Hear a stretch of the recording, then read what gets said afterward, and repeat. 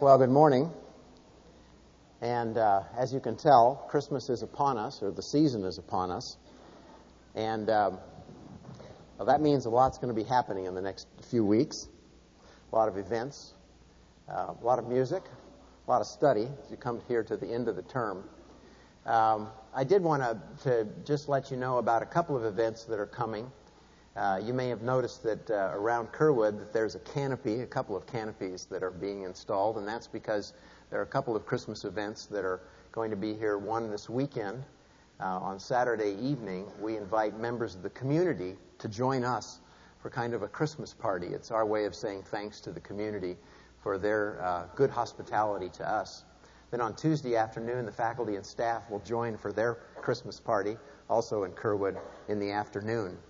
And then a week from Monday, you who are students are invited to our house, kind of for a combination Christmas open house, but also kind of a study break. And that's from 8 to 10 in the evening, and you'll get a special invitation on that. So those are things that are coming. And I want to talk a little bit about Christmas this morning. But before I do that, I want to read two passages of Scripture, both of which are real familiar, my guess is. First is from John, 1 John. And then the second is from 1 Corinthians. So John 1, verses 1 through 5. In the beginning was the Word here referring to Christ. And the Word was with God, and the Word was God. He was with God in the beginning. Through Him all things were made. Without Him nothing was made that has been made. In Him was life, and that life was the light of men. The light shines in the darkness, but the darkness has not understood it. 1 Corinthians 13, one verse, chapter 12. For now we see but a poor reflection, but then we will see face to face. Now I know only in part. Then I will know fully, even as I am known. Dr. Gaede, why do you love Christmas? That's the question of the morning. And it's a question that I have gotten often over the years, and I'll tell you why in just a second. But also, it seems like the right question to ask at this point in time, especially now, maybe especially this year. I'll tell you this right off the bat.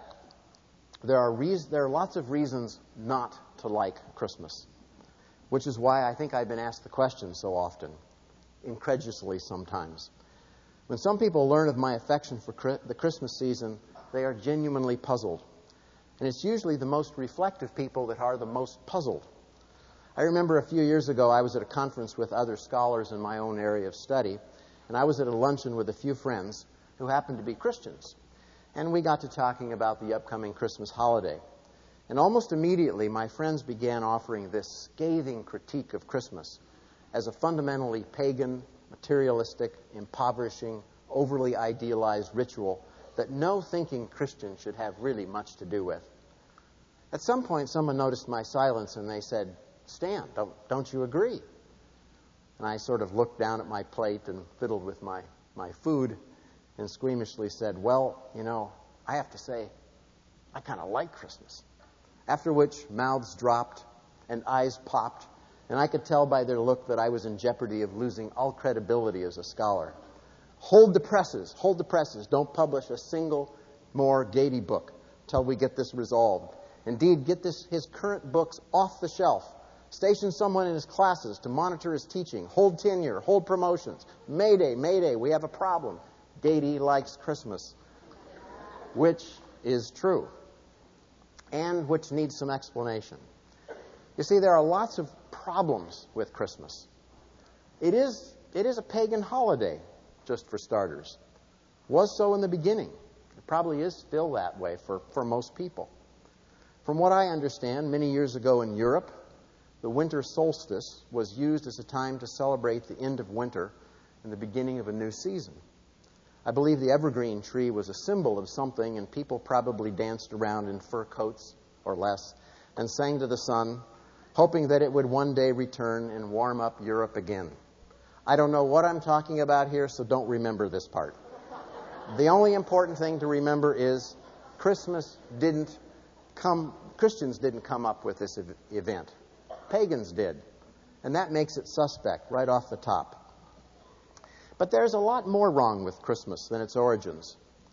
A great many of the symbols that we take for granted don't really work, do they? Jesus, for example, was born in Bethlehem, among cows in the Middle East. We think of evergreen trees covered with snow, sleigh rides, New England churches, shopping malls, street lights, and decorations of all kinds, shapes, and sizes. True, we do see a few creches around, manger scenes, but they're sort of out of place in a way, almost odd.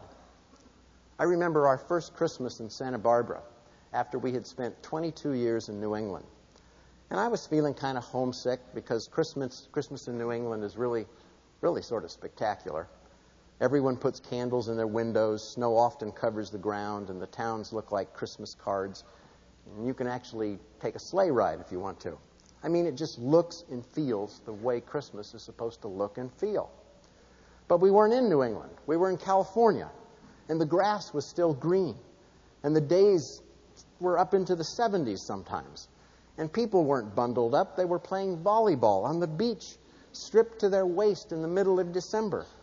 And the whole thing seemed wrong, and I was not happy. But then, all of a sudden, in the middle of the misery, it dawned on me, Jesus was born in Bethlehem, not in New England, in a Mediterranean climate. The place he grew up in was much more like California than Vermont. So why in the world was I so bummed out about celebrating his birth in Santa Barbara? And of course, I didn't have a good answer. I merely had confirmation that our images of an ideal Christmas have a lot more to do with the culture out of which we come than the story out of which Christ comes. And of course, it gets worse. I mean, this has to be the greediest season of the year, right? Especially if you're a kid. Why do you like Christmas? Because you get things. That's why. Do you want to know how many times I woke up on Christmas morning as a kid and thought, peace on earth, goodwill toward men? 0. Never. Not once. Peace on earth, goodwill towards me. That's what I thought about. And that's what I look forward to every Christmas. Which also means that almost everyone ends up kind of being disappointed at Christmas. Because you can always imagine getting something a little better than that which actually comes under the tree. My dad would always save the very best present till last. And he'd bring it out at the very end after all the other presents were opened. Sort of like the movie Christmas Story, if you remember that, when the dad brings out the Red Ryder BB gun after all the presents have been opened. Well, my dad would do that all the time, which meant that we expected him to do it. Which means that at least half the time, I was disappointed. You know, you expect a Schwinn, and you get a Kmart special.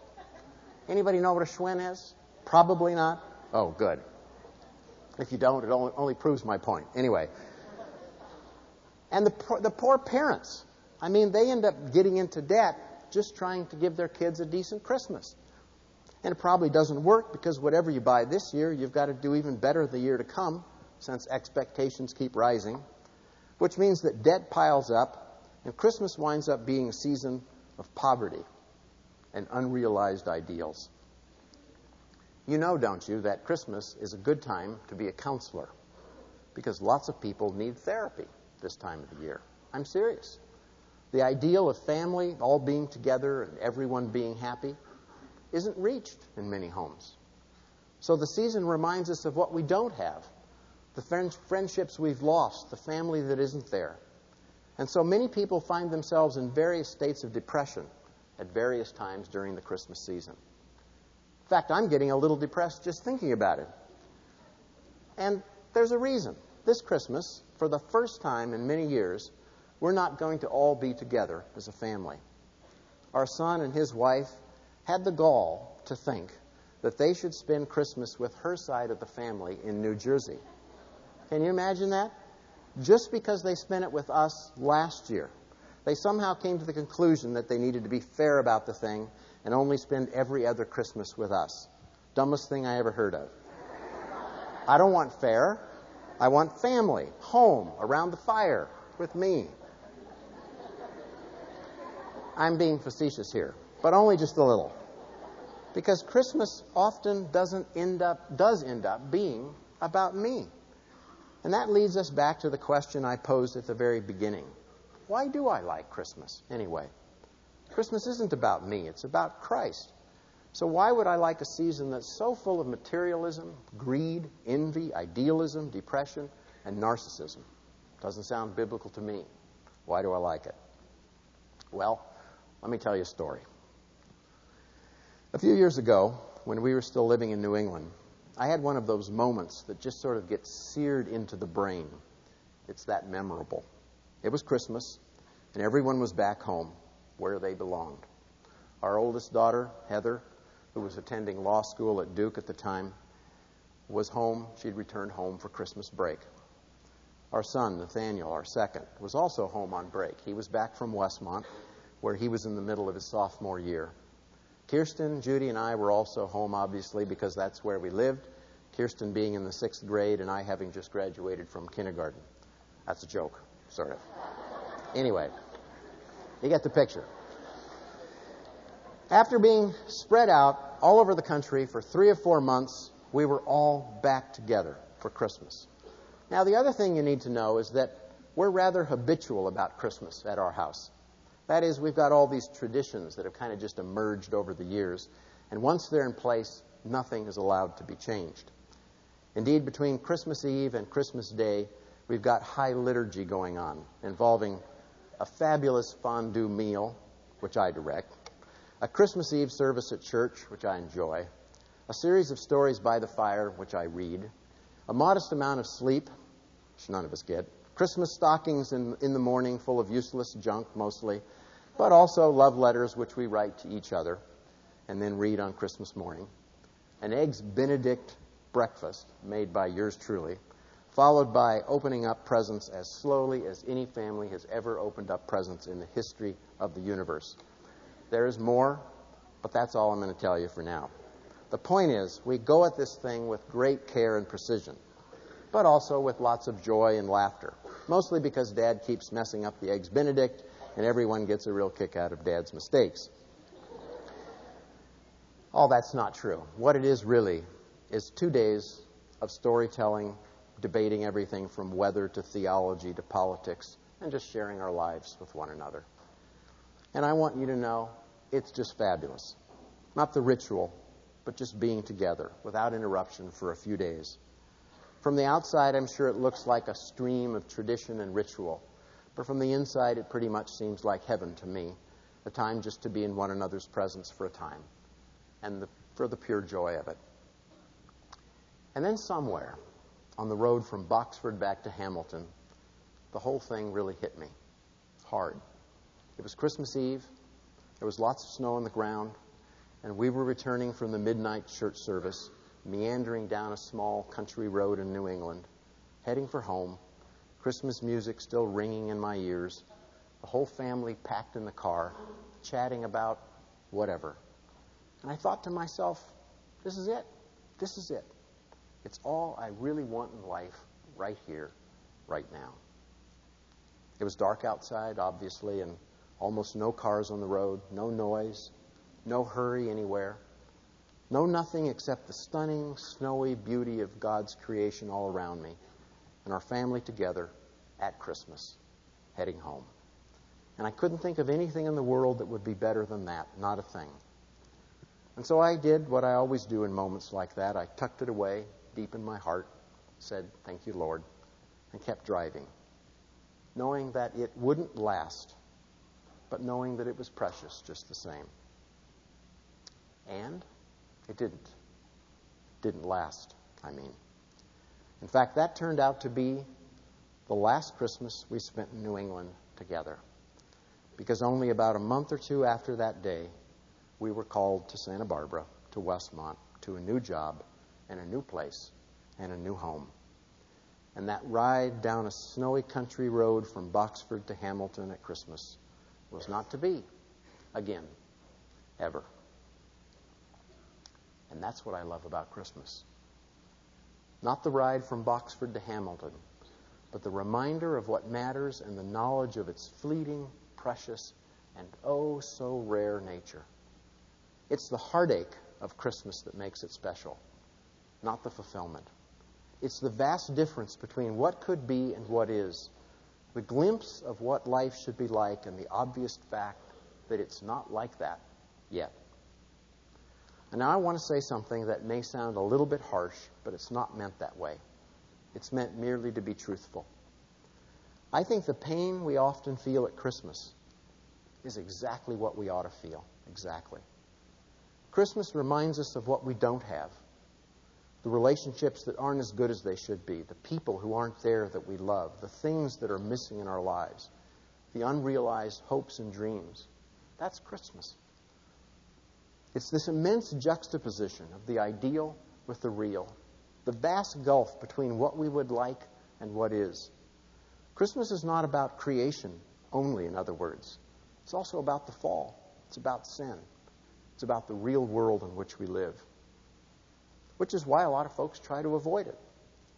Some by simply pretending that Christmas doesn't exist, turning it into a day like any other, hoping to be spared the pain of unrealized ideals. If you bring your ambitions low enough, you'll always meet them and get the life you deserve, I suppose. The other way we avoid it is to live forever with the hope that things will be better next time, that if we just spend a little more money or control a few more details or find the right people to be around or throw the right party, Christmas will finally be all that we imagined it to be. This approach is good for the economy, but not great for the mind or the soul. Stupidity rarely is, and I think this approach is precisely that. Which leaves us again, I think, with only one option, really. The ideal of Christmas, scarred by the real of the world in which we live. What could be forever constrained by what is. Creation in agony because of the fall. That's what we're talking about here. And that's the way it is no matter how good your Christmas is. I told you the story of our New England Christmas, not because it was normal, but just the reverse. It was very unusual, unusually good, about as good as it gets in some ways. And yet even that Christmas was just a moment in time which was gone very quickly, just a glimpse, just a bit of light in the midst of the darkness. And that, remember, is Christmas at its best. And often, of course, it's not at its best. Indeed, sometimes, in fact, it's pretty brutal. When I was 19 years old, I've told you the story about the accident I was in. And as a result, I spent Christmas in a hospital bed at home in a full-body cast, watching Christmas go by.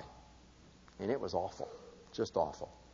Because you don't want to watch Christmas at 19. You want to enjoy it and experience it and be in the middle of it.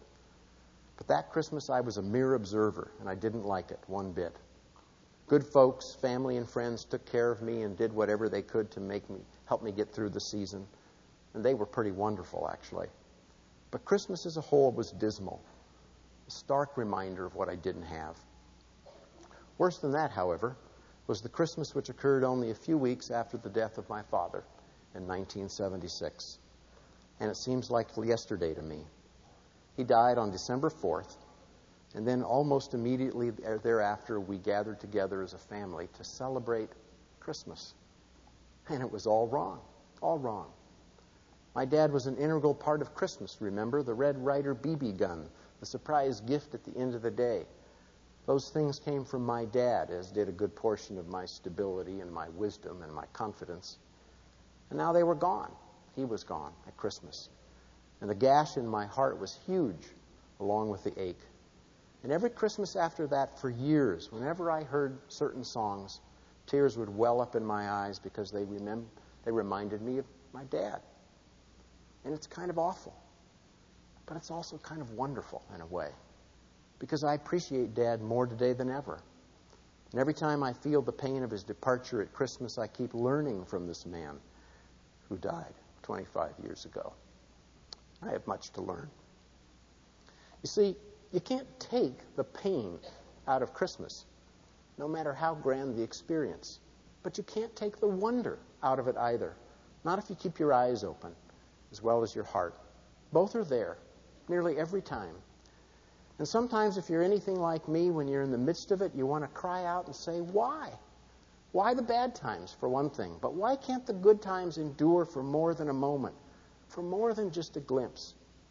I want that ride from Boxford to Hamilton every time, every Christmas, and I want it to last. What I don't want is this Christmas cocktail of wonder and pain, of joy and sorrow, of heaven and hell. But that's what I get, and I want to know why. Good question. This time I have an answer. Because that's Christmas. That's life. Without the fullness of Christ. For Christians and non-Christians alike, by the way. For non-Christians, of course, this is obvious. Indeed, this is what we would expect, right? Because without Christ, one is left forever hanging between creation and the fall. Forever knowing what could be and what is not. Forever suspended between the ideal of that which is good and right and true and the real of a world racked by evil and injustice and falsehood. And it's painful. And that's just the way it should be. In fact, I'll go further. That pain that we feel in those circumstances is a form of grace. Because it points us to the obvious fact that things are not the way they should be.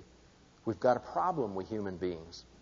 And Christmas not only makes that problem clear, it points us to the answer, to the babe in Bethlehem, who died on the cross to redeem us from our sins, who makes all things new, who stands in the gap between what is and what should be, and makes us new creations.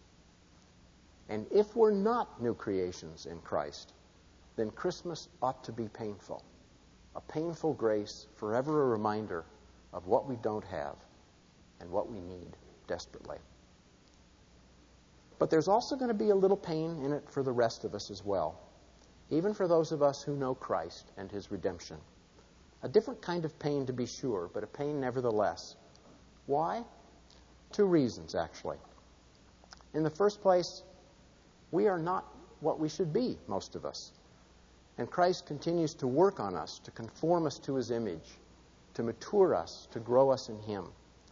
And growth is always a little painful, at least for me. I told you the story of our last Christmas in New England, by the way, not to let you know how wonderful a Christmas in New England can be, but how stupid your president can be. You see, I was in glory on that day, not because I had a deep insight into the truth, but at least partly because I was nostalgically clutching on to the past. The truth is, I knew on that Christmas that change was in the air, that Westmont was probably going to be calling, and that was quite possibly our last Christmas in New England. And for that reason, I was holding on to Christmas past and forgetting about Christmas future. I was clutching so hard to the gifts that God had given me, in other words, that I was not making myself available to the gifts He was planning to give me in the days ahead, which is a problem for me. I learned that lesson for the first time when I was a student at Westmont, I think, from Dr. Hilligus, who taught RS at that time and who eventually became the president of Westmont. The class was Romans, and the story he told when he was talking about spiritual gifts and other gifts that God gives you, the story he told was very simple. He said, we want to hold on to God's gifts, but God wants to keep giving them. We keep making a fist, clutching onto what we have, but God wants an open palm. You keep your hands open, your palms out, and God puts in gifts that you need, also takes some away. We don't like that part. So we try to clutch onto those gifts that He gives us. But when our hands are closed and we're making a fist, they aren't open to receive more gifts. God wants us to live with an open life and open palms, giving us what we need. And that's a hard lesson for me, a hard lesson. And it was so again in that Christmas of 1995 as I stood there clutching onto New England and our family of 5 when God was taking us to Santa Barbara. Not a bad place to be, after all, with plans to grow us to a family of 6, at least, and give us new friends and opportunities that we could not have dreamed of. A learning moment, a painful moment, a moment of growth, brought to you by Christmas, the gap between what is and what is yet to be. But there's one more gap that we also live between, and that brings us to the final reason that we Christians continue to endure pain at Christmas. Not the chasm between creation and fall, for we're new creations in Christ. Nor the gap between what we are and what we should be, but the last gap, so to speak, the final hurdle, the gap between the first and the second coming, between knowing Christ now through His Spirit and knowing Him one day face to face. We're not there yet, friends. That's the point. The best is yet to be. We live as redeemed people in the midst of a groaning creation, as living testimony of that which is still to come. We have been given a down payment, says Paul. The Spirit we have now is a foretaste of that which is yet to be. The good which we have now, giving testimony to the very good which is still to come. You probably don't think much about this, most of you, because you're young, and that's fine. Indeed, when I was your age and I was in college, I used to pray that the Lord wouldn't come too quickly, because I had an awful lot of things to do, places to go, people to see, things to experience. But in retrospect, I have to tell you the best of it, the very best of those places to go, people to see, and things to experience, is just a glimpse of what is yet to come. A delightful, wonderful, but superficial glimpse of the glory still to be. And that, too, should be a part of Christmas. Because Christmas is not just about the first coming, it's also about the second. It's not just about a promise fulfilled, it's also about a promise to be delivered. For now we see but a poor reflection, but then we will see face to face. Now I know only in part, then I will know fully, even as I am known. And oh my, oh my, oh my, what a day of rejoicing that will be. What a day. I'm remembering again that Christmas in New England when we were returning from the midnight church service, meandering down a small country road, heading home, Christmas music still ringing in my ears, and the whole family packed in the car, chatting about whatever, and thinking to myself, this is it. This is it. No noise, no hurry to get anywhere, no nothing except the stunning, snowy beauty of God's creation all around me, and our family together at Christmas heading home. And at the time, I couldn't think of anything in the world that would be better than that. But I must tell you, I can today. And it would be heading home again, but this time for keeps, with the stunning beauty of God's creation all around me forever. And my family, our family, the family of God together at Christmas, a Christmas celebration without parallel and without end. Well, that's it. I'm done. Didn't say much, actually. Just enjoy Christmas. Enjoy the promise as well as the pain. Don't miss the wonder. But don't miss the fact that we haven't seen anything yet. Don't miss the first coming, in other words. But for heaven's sake, don't miss the second. Blessings on you, my friends, and have a Merry Christmas. Have a great day.